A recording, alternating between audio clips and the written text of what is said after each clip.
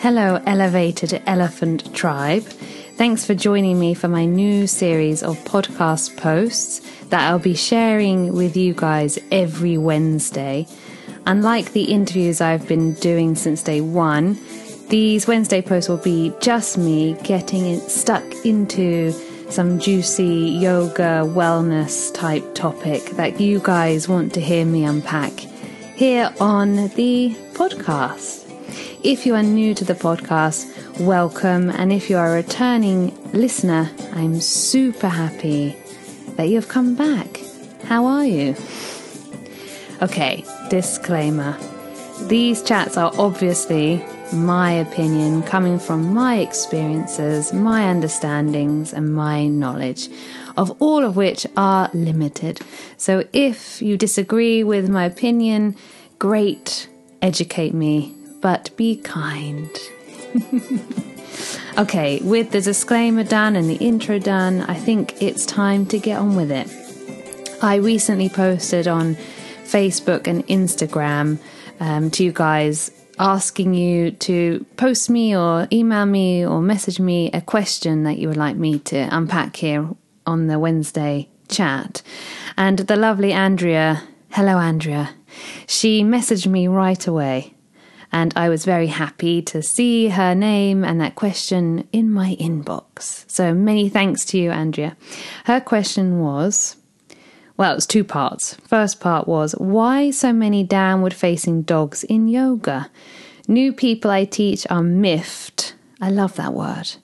Miffed means bemused, by the way. Kind of like, yeah, bemused by this pose. And I find myself trying to justify it.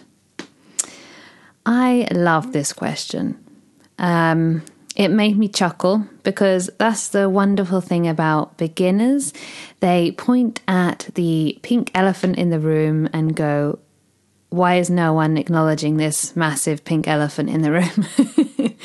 I think teachers and seasoned asana practitioners, we kind of just do these things without giving it much thought anymore. And so when a new pair of eyes come into the room, they ask those questions, seemingly obvious questions, but don't actually have an obvious answer.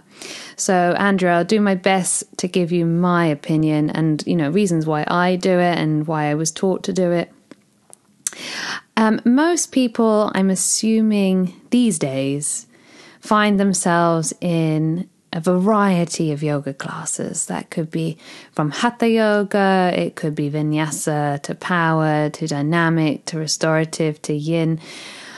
And so these more modern styles of the asana, well, most of asana yoga is quite modern in comparison to the umbrella of yoga, but that's a whole nother topic. They're kind of where teachers have cherry-picked almost the bits that they enjoyed about other practices and then have creatively sequenced them in their own classes.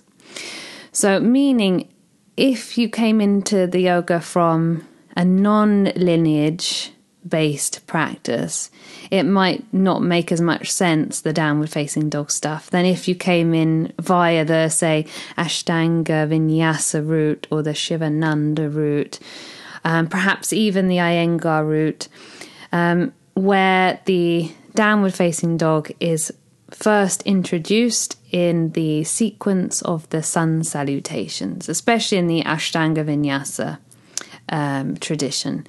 And so it becomes a base position for the stepping back and stepping forward and moving in and out through upward facing dogs and to standing and all that. It's a good warm up. So the sun salutes aren't necessarily broken down into pose by pose by pose.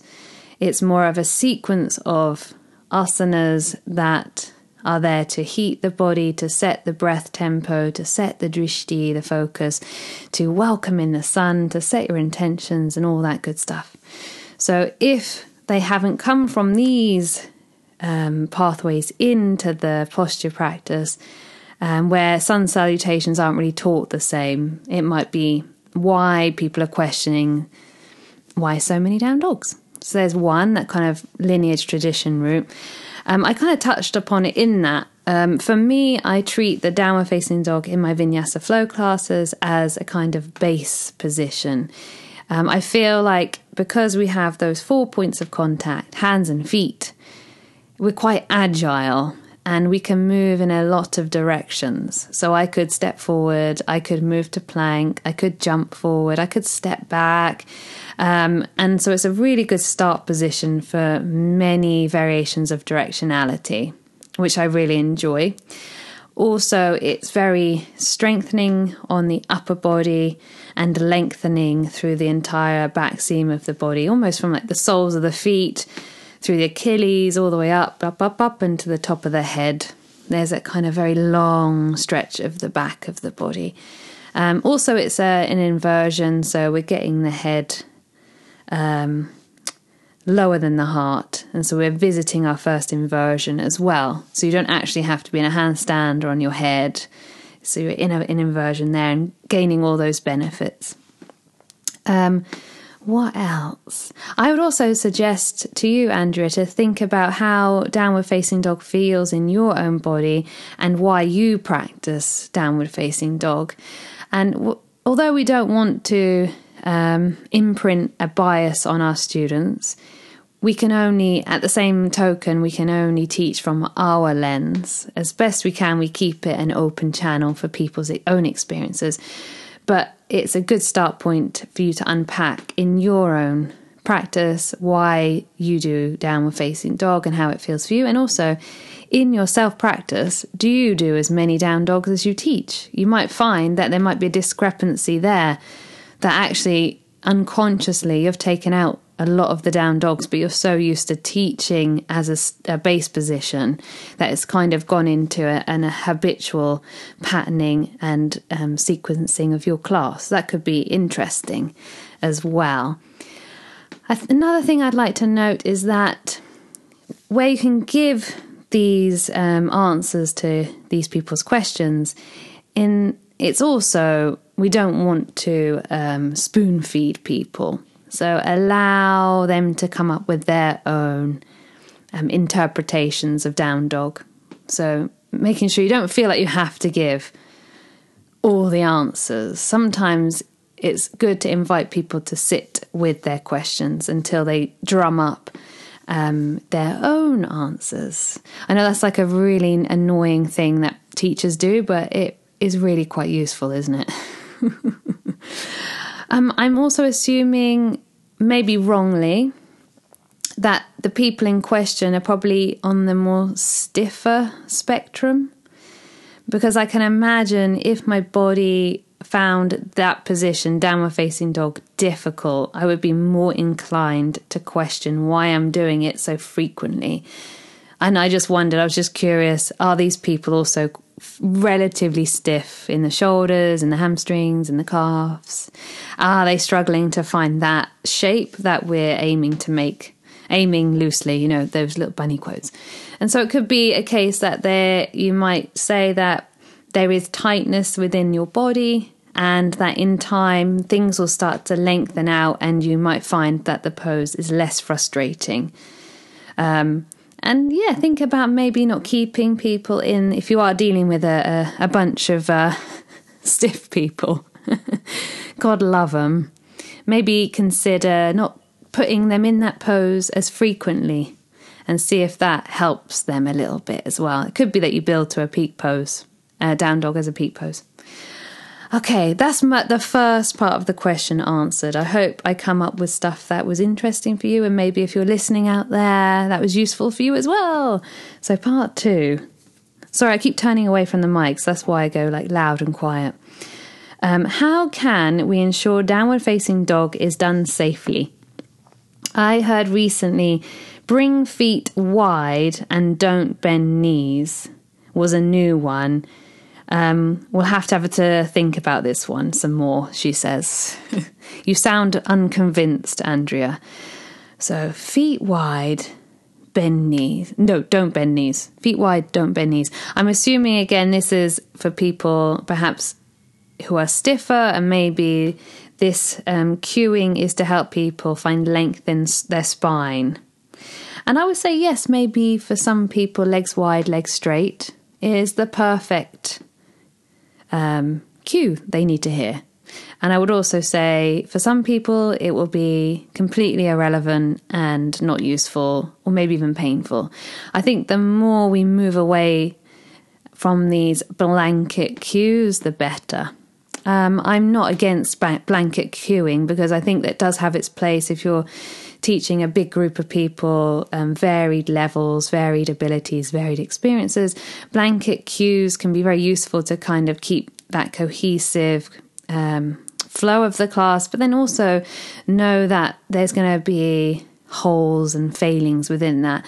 So I would recommend maybe you could try that cue and see how it lands on the folk in your room, and then perhaps also offer another cue with the knee soft. So I would say, yes, it works for some probably, and no, it won't work for others. That was nice and vague for you, wasn't it? You know me though, don't you, Andrea?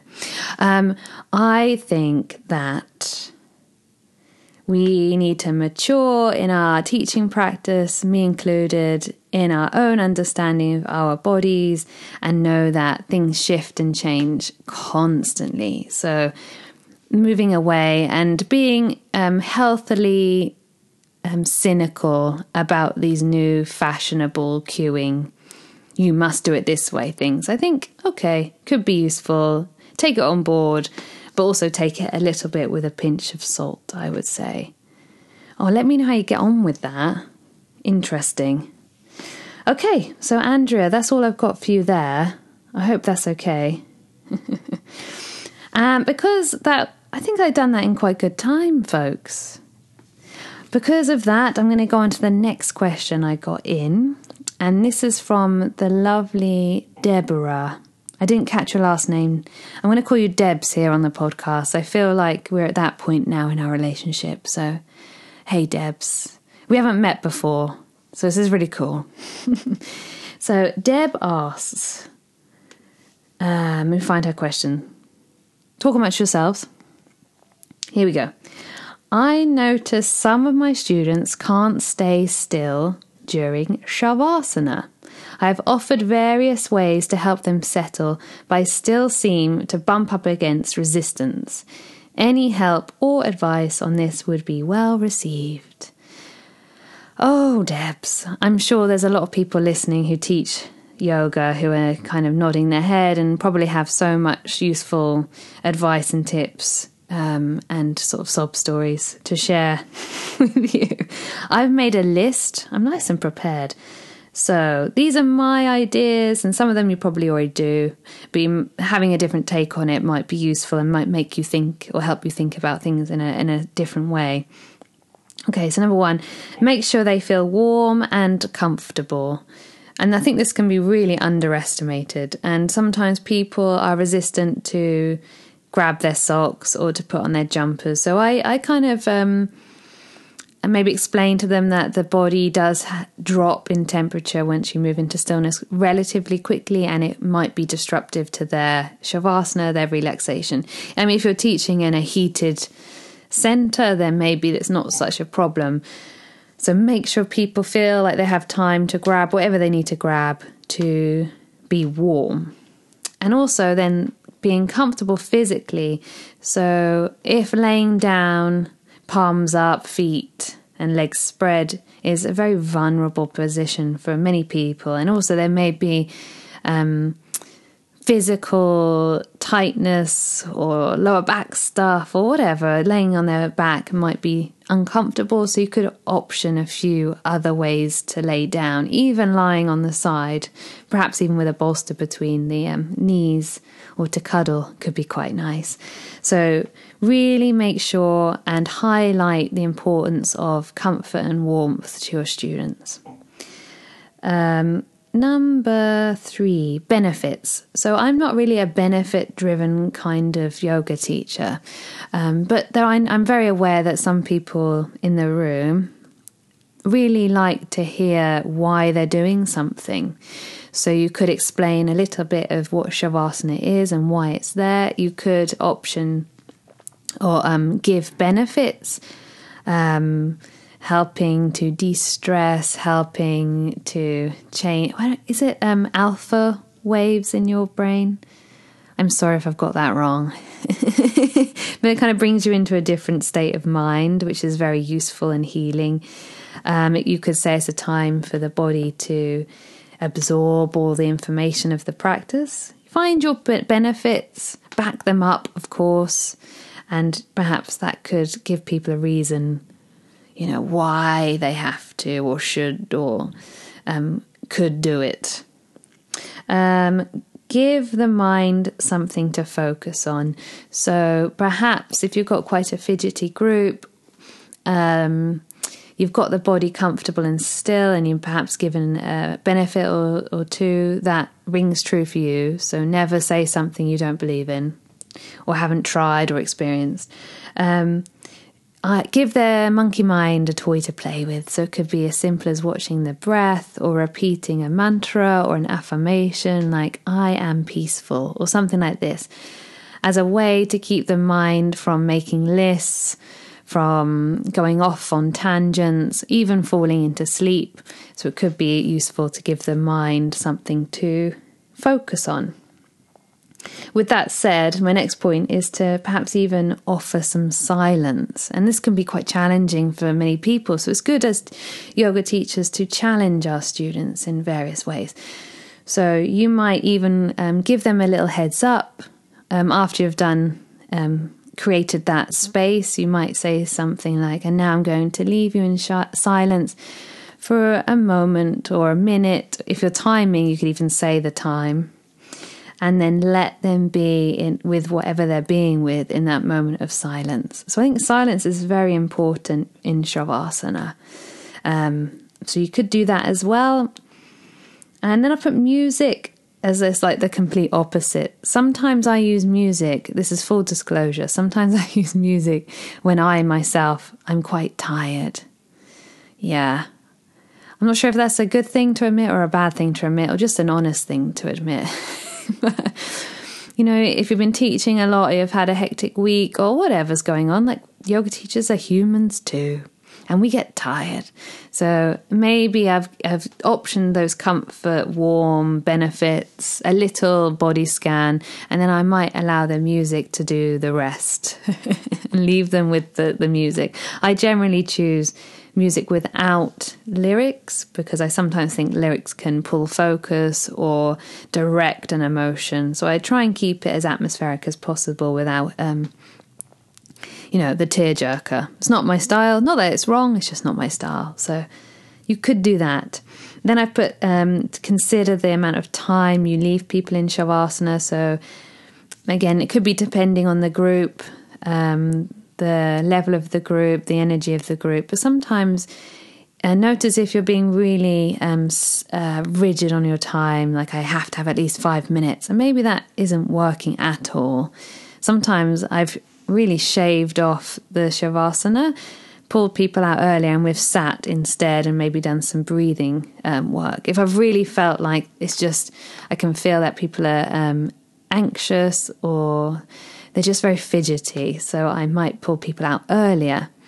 So I know the longer sometimes is better, but know that there's no hard and fast rules. And I think as yoga teachers, it's good to be as responsive as we can be to what's needed. And then who knows, in time, that same group of people, if you get repeat offenders, you might notice that, 1 minute turns into 5 minutes, turns into 10 minutes. And then you hear them say, I love Shavasana, which is, I just think, a massive win. And I'm just going to say, make sure you bring people out, ground them, steady them, transition to seated peacefully, gently, just throwing that out there. But really, I think as teachers in Shavasana, we're there to hold space and to facilitate that moment of Shavasana, which is, for me personally, is when I really start to dive into the subconscious sometimes. For me, the asana is a ways to get there. I don't really, I was talking to a friend, when you hear people say like hips open, I don't know, make you cry. I don't know. Back bends make you feel like this. I'm always a little bit like one eyebrow raised at those things. And sometimes maybe that is the reaction I have, and maybe it isn't. Generally, I don't really feel much in my asana practice. I feel things. Don't get me wrong, I feel things.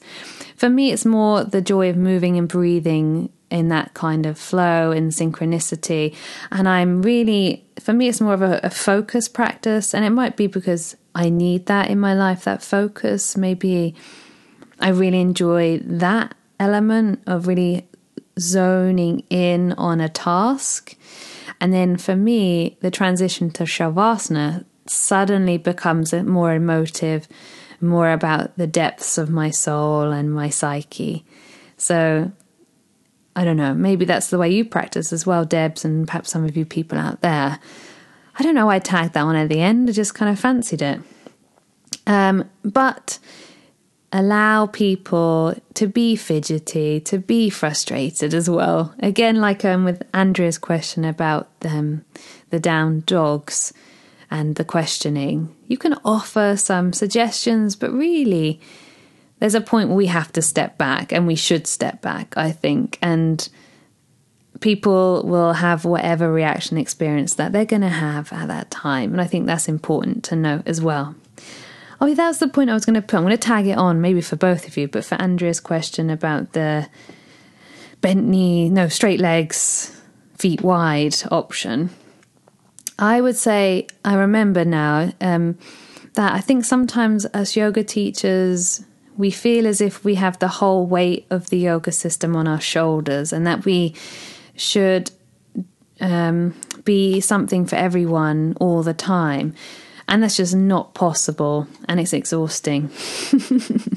I like to remind myself that there's a web of wonderful yoga teachers out there that are going to pick up where I left off. They're going to correct something that I mucked up. They're going to say that cue that person needed to hear that I didn't say. So I don't feel as if I have to get it right every single time I'm in the room with someone for like 60 minutes. It's not possible.